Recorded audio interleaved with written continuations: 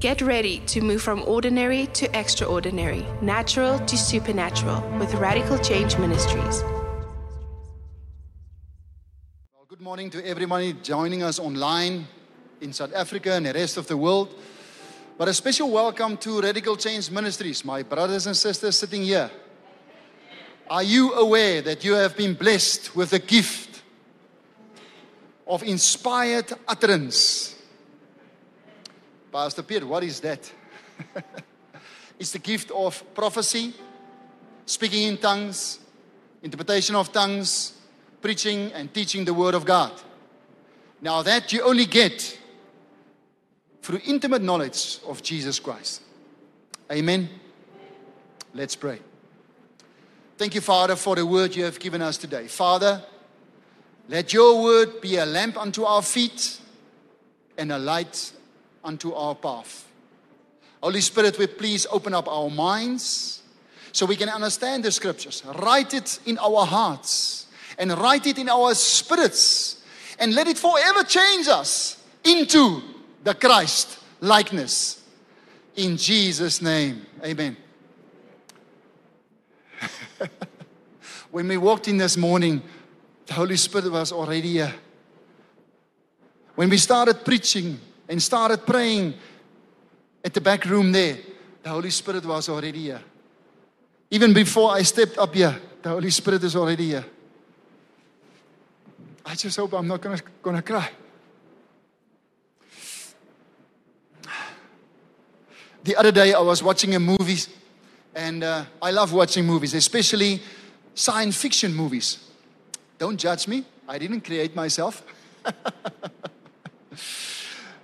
Science fiction stuff like, what is a good example? Star Wars, Aquaman, stuff like that.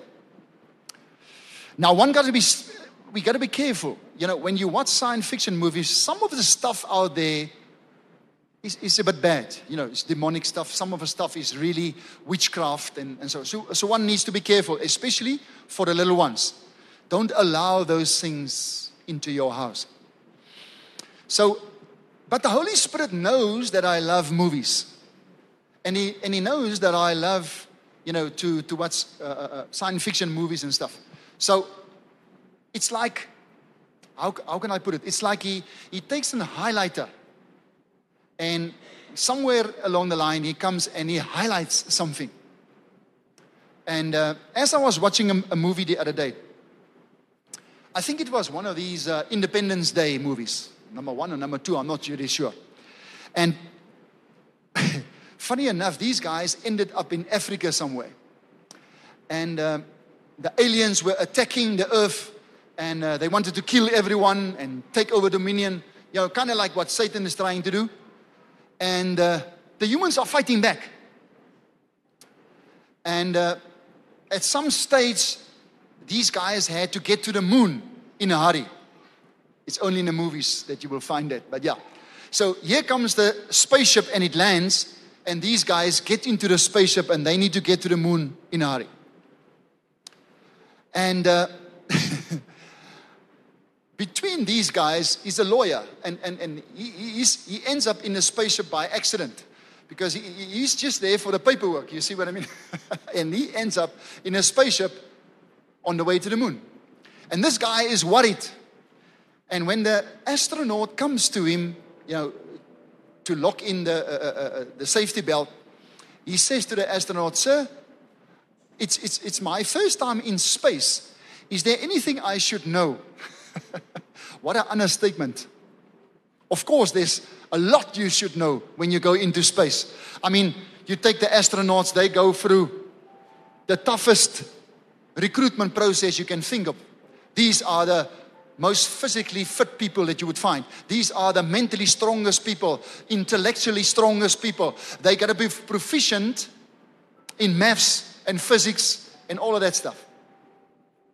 And when you are selected, they take you through years and years of training to prepare you for space. And here this guy is asking the astronaut, "Is there something I should know?" As if you can cover that in half a minute. So the astronaut just smiles and says, "There's a lot you should know. And he clicks in the safety belt. So say after me, there's a lot we should know. Because when that happened, along came the Holy Spirit and he took his highlighter and he put it over there. There's a lot we should know. And this is how this sermon was born.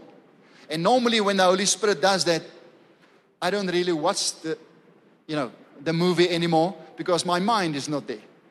So usually I get up, I get my laptop and write something because I've learned how the Holy Spirit speaks to me. I have learned how to hook in with Him and see what He wants to teach me. Now let's take, for instance, the first example. Let's think about a young woman. And she's on the verge of giving birth to her first child. Oh boy, there's a lot she should know. Here's another example.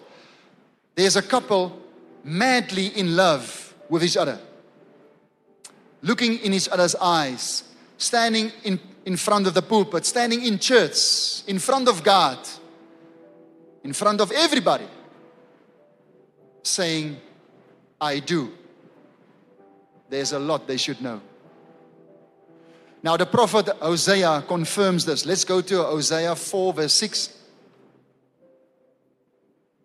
And it says the following: my people are ruined because they don't know what's right or true. Because you have turned your back on knowledge. Here's my question today. Have you turned your back on knowledge? Because if you did, it may ruin you. Now, I work at a training center, and we present skills programs and we present learnerships. So what we do is we prepare youngsters for the workplace.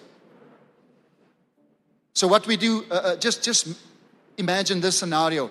A youngster coming out of school and he's on his way to work in a coal mine. He's on his way to work underground, and let's say, for instance, he will be operating a continuous miner. Now, that's one of the most hazardous environments you can get. So our task starts with preparing this person to be able to do that, to be able to work safely, and to be able to be productive. Now, that's a tall order. That's not easy to do. So how do we do it? Well, we start with a theory. We talk about the theoretical books, the hard copy books, or the e-books, or the learning material online. And we call that learning manuals. Now, wouldn't it be nice if you can have a learning manual for married people, married couples?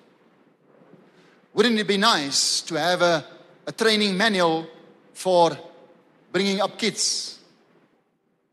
In fact, wouldn't it be nice to have a learning manual for life? In actual fact, we do. Here it is. It's called the Bible. You get it in a hard copy. You get it in e-books. You get it online. In fact, you even get it for free.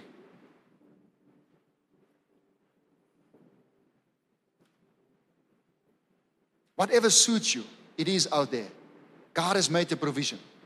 Let's go to Psalms 119 verse 105.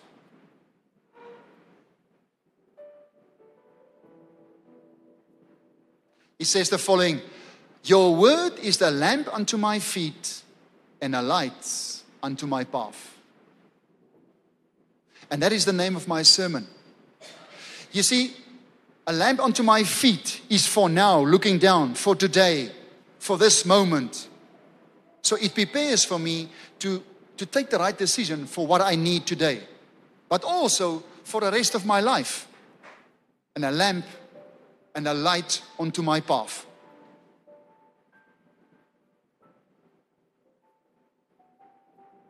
Now, in this book, this manual for life, you will find anything and everything in here and much more. This book will blow your mind because it's not a normal book. This book will change you. This book has already changed me. I'm not the same person. Because every time I open it and every time I spend time with it, the Holy Spirit teaches me and it changes me. Come 5 years later, people will hardly recognize you. And let's be honest, we need to change. Everybody needs to change. Me, I need to get less. And God needs to become more. That is the way we become brilliant. But let's have a look at the statistics. They've done a research, a survey in September 2020, and this is what they found. They found that the Bible has been translated into 704 languages. I didn't even know there's so many languages. But that's not all. The New Testament, and that's normally the ones that you will find in hotels. The New Testament and Psalms, not the entire one. So those has been translated into an additional 1,551 languages. And that's not all. Then they translated only portions of the Bible. In other words, just stories. The story of Job, or the story of Ruth, or the story of David. And that has been translated into another 1,160 languages. So in total, we're talking about 3,415 languages that the Bible has been translated into. Let's talk printing. The Bible has been printed, according to the Guinness Book of Records, has been printed in over 5 billion copies. 5 billion. This book is a top seller every year. So to sum up, this book has been translated into the most languages, it's been printed the most, and it sells the most every year. Maybe we should check it out.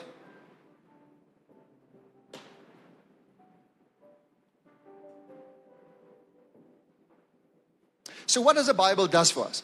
What does it do when we read it, when we spend time there? Let's go to Hebrews 4, verse 12.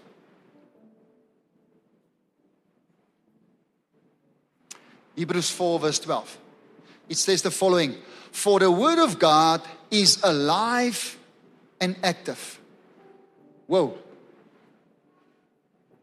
This is not a dead book. This book is alive.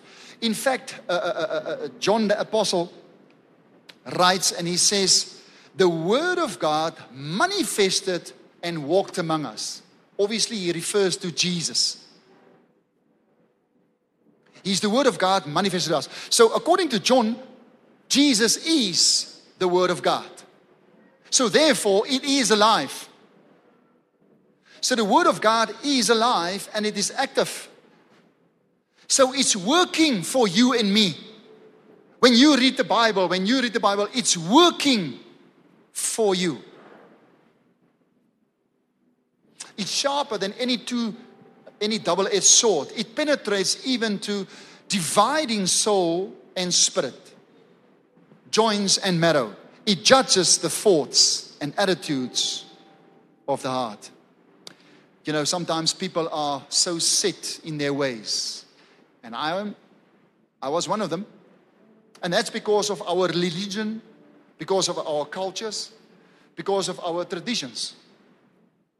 My grandfather did it this way. My father did it this way. And now I'm doing it this way. And some of the things are good. But some of the stuff, we forget why they decided that. Some of the things were most probably decided because they didn't have the proper resources for it. But the word of God can change us. Let's have a look at some of the examples where it did. I want to go to Acts 2, but before we get there, this is when Jesus went to heaven. But he promised the disciples that he's not going to leave them like orphans. He promised them another comforter. He promised them the Holy Spirit. And he did deliver. So, while they were praying and waiting for the Holy Spirit, it came down like tongues of fire. And they were baptized with the Holy Spirit. And all of them started speaking in tongues. And they started laughing. And that's what happens. That's normal when the Holy Spirit falls on us. And the people were looking at this and thought, what on earth is happening with these guys? Hierdie ouens is gesuip, man. These guys are drunk. So Peter gets up and he says, guys, these people are not drunk. It's only 9 o'clock in the morning. Come on. We haven't had a chance to drink anything. Not that they would, but it's too early in the morning to be drunk. What's happening here? And he starts explaining. And an old fisherman starts preaching the gospel. How amazing. Somebody that would have never been chosen to be a teacher of the law. But once you are baptized with the Holy Spirit, nothing is impossible. So Peter starts preaching and he says, and he explains that we were all waiting for the Messiah. But Jesus, that you have crucified, he is the Messiah. And these guys were numbstruck. And they asked Peter, and let's go there. Acts 2, verse 37. Verse 37. And when the people heard this, they were cut to the heart. Do you see the double-edged sword there? They were cut to the heart.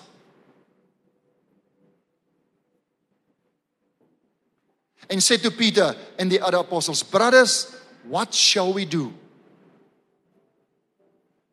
So Peter says to him, repent. And over 3,000 people were added to the church that day. What happens? You see, the word of God came and cut out all the nonsense and left them with only the truth. Because let's face it, that's all we need. We have too much nonsense in our hearts sometimes. Too much nonsense in our minds. Let's have a look at another example, and that's in Acts 10. But before we get there, I'm going to use Peter again. And Peter this time is praying. He's on top of the house and he's praying. And the Holy Spirit has been given to them. And one needs to understand now the situation. They are in the new dispensation. Jesus died on the cross and fulfilled the law. The new dispensation has come. The new covenant has come. The kingdom of God is at hand, and everybody has access to God, their Father, through Jesus Christ. But it's a difficult time because even the disciples, they are still standing with one foot in the law and the other foot in grace. And you'll see now why I say that. And while Peter is praying, the Holy Spirit gives him a vision. And he sees all the animals that they were not supposed to eat under the law. And God says, come, eat. And Peter says, no! How can I do that? He's still with one foot in the law. And the Holy Spirit says, okay, there's 2 men that's going to come visit you. I need you to go with them. And go to a man's house. You need to pray for him and you need to preach to him. So Peter says, right. And he joins the 2 men and he goes to the house of Cornelius. Now, Cornelius is a Roman. And the Jews hate Romans. The Romans has conquered them, took over their land, and they have to work with the Romans. If they could kill all of them in one day, they would. And the law says they're not allowed to mingle with Gentiles. They're not allowed to greet them, let alone enter their houses. So Peter goes to the house of Cornelius and he tells him, sir, you are aware that I'm not allowed to enter your house. But Cornelius and his family are searching for God. They want the presence of God. And that is a formula for miracles. That is a formula for the glory of God. And while Peter is still preaching, the Spirit of the Lord falls on these people. And they start speaking in tongues. They are baptized with the Holy Spirit. And Peter wonders, how on earth can this be true? Let's go there. Let's go to Acts 10 verse 34. Then Peter began to speak. I now realize how true it is that God does not show favoritism. All his life, Peter has been taught that only the Jews are the people of God, no one else. Now he realizes that God wants everybody to be his children. What has happened? His mind was renewed by the word of God. Let's talk about faith. Because faith is really important, am I right? I mean, if you don't have faith, what does it say for your relationship with God? Let's go there. Let's go to Hebrews 11 verse 6. It says, without faith it is impossible to please God, because anyone who comes to him must believe that he exists and that he rewards those who earnestly seek him. Okay? So faith is important. But what if you just became a Christian? What if you do not have faith? What do you do? Where can you find it? Let's go to Romans 10 verse 17. So then faith comes by hearing, and hearing by the word of God. So if you go to church and you listen to the preacher and he's preaching the word of God, you get faith out of that. If you read the Bible on your own and you spend time in the word of God, the Holy Spirit will start speaking to you and you will get faith. You get faith out of that. But here's another thing. People need to mature. Now that's a bit difficult to explain. Can I get two gentlemen here, please? You, sir? Yes, you? And Sola. I'm always using Sola. Sorry, Sola. Okay, just stand here and you can look that way. Now, we need to understand that a person consists of actually two people. I'm not going to talk about the soul now, but first you have the physical man, and then you have the spiritual man. How do you mature the physical man? He needs to eat. Whatever food you would like to eat, you eat. And eventually you grow up and you become an adult person. The same with the spiritual man. The spirit man also needs food. So what is the food of a spirit man? The food of a spirit man is the word of God. And if he gets food regularly, spend time in the word, my spirit will grow up and it will mature to the point where he will become that I, the person, will be a son of God. What does that mean? It means I'm led by the Holy Spirit in everything I do. It means I'm spiritually minded and not worldly minded. All right, thanks guys. You can have a seat. Thank you. So I want to make use of two examples to see how Jesus did it. What did he do? Because he's the perfect example for us. Firstly, I'm going to have a look at when he was 12 years old, and then the second one when he was 30 years of age. Now, when he was 12 years old, the Holy Spirit uses the teachers of the law to test Jesus. And what is the Holy Spirit testing him on? They are testing him on his knowledge and understanding of the scriptures. That is the test. And they call it the confirmation. And that is the confirmation of Bar Mitzvah. Bar Mitzvah means son of the covenant. And that is obviously a Jewish tradition. So as soon as a boy becomes 12 years old, he's becoming of age. Not 21, 12 years old. Interesting name. So now the person is seen as an adult. And like I said, it's called Bar Mitzvah ceremony. And during this confirmation, the confirmation is the test. So he sits down and the teachers of the law will ask him questions to see if he knows the scriptures. After this ceremony, the boy, which is now a man, becomes responsible for himself for living according to the Jewish law. Okay, so let's now go to Luke 2, verse 46 to 49. And this is now Jesus at the confirmation. After 3 days, they found him in the temple. Okay, let's just backtrack a bit. In the meantime, Mary and Joseph has lost Jesus.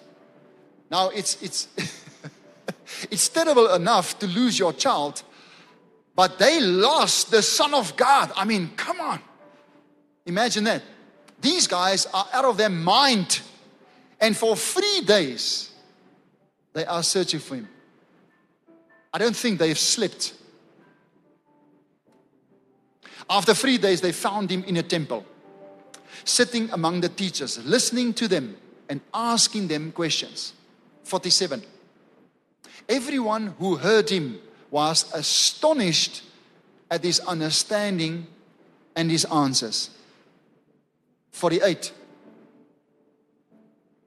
When his parents saw him, they were astonished. His mother said to him, "Son, why have you treated us like this?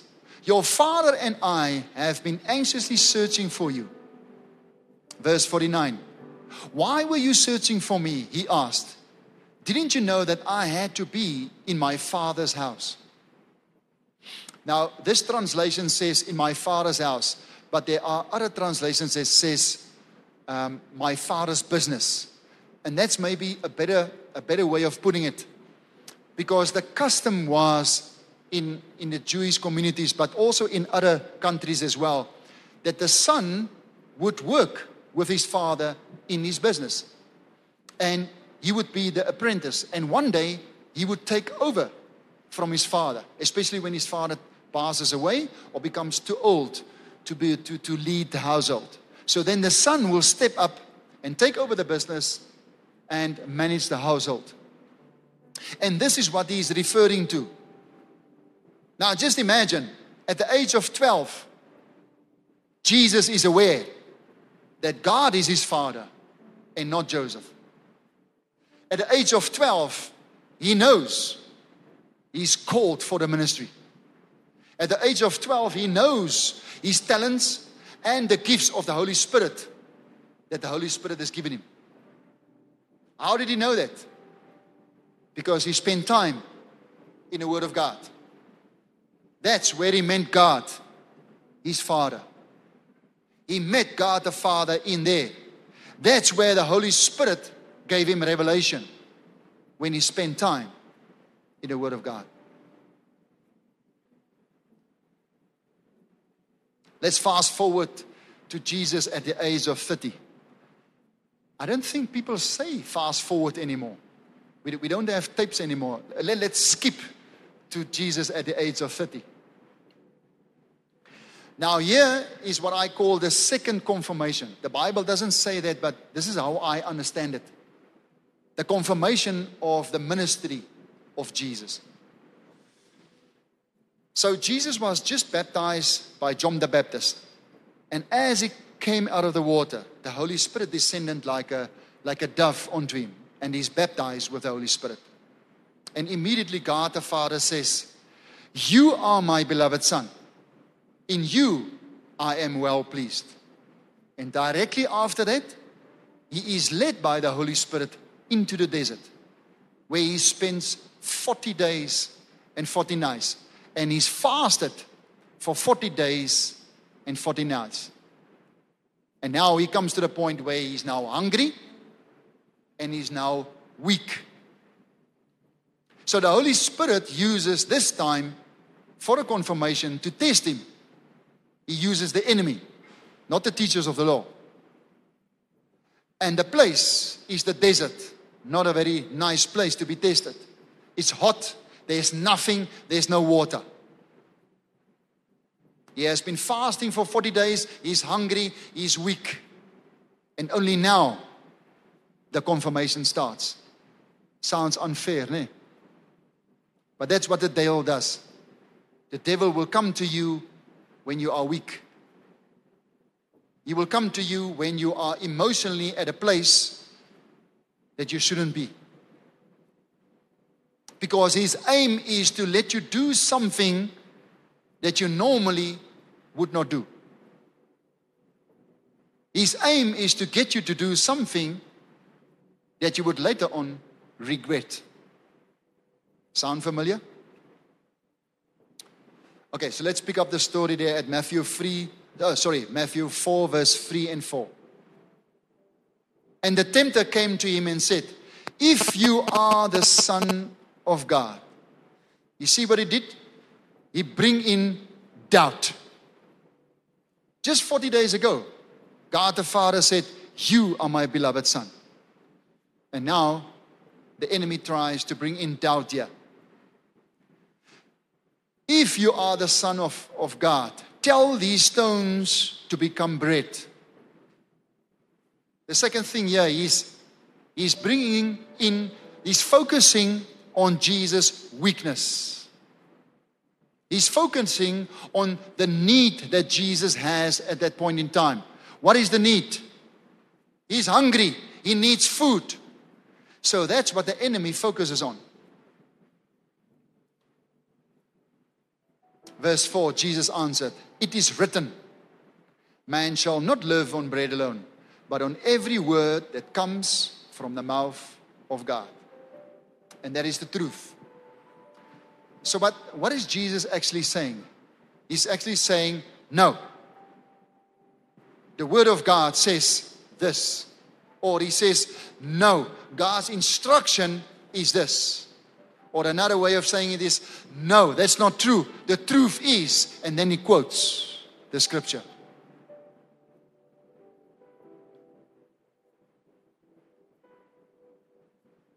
You see, the word of God is the ultimate truth. The enemy has no answer for it. Every time when Jesus quoted the truth, he was defeated. The enemy has no answer for it. Let's go to John 8, verse 32, and I want to close with that. John 8:32 says, then you will know the truth, and the truth will set you free. But here's the thing. You need to spend time in the Word of God first in order for you to know the truth. And when the enemy comes with a lie, only then you will be able to identify the lie. Only then it will set you free.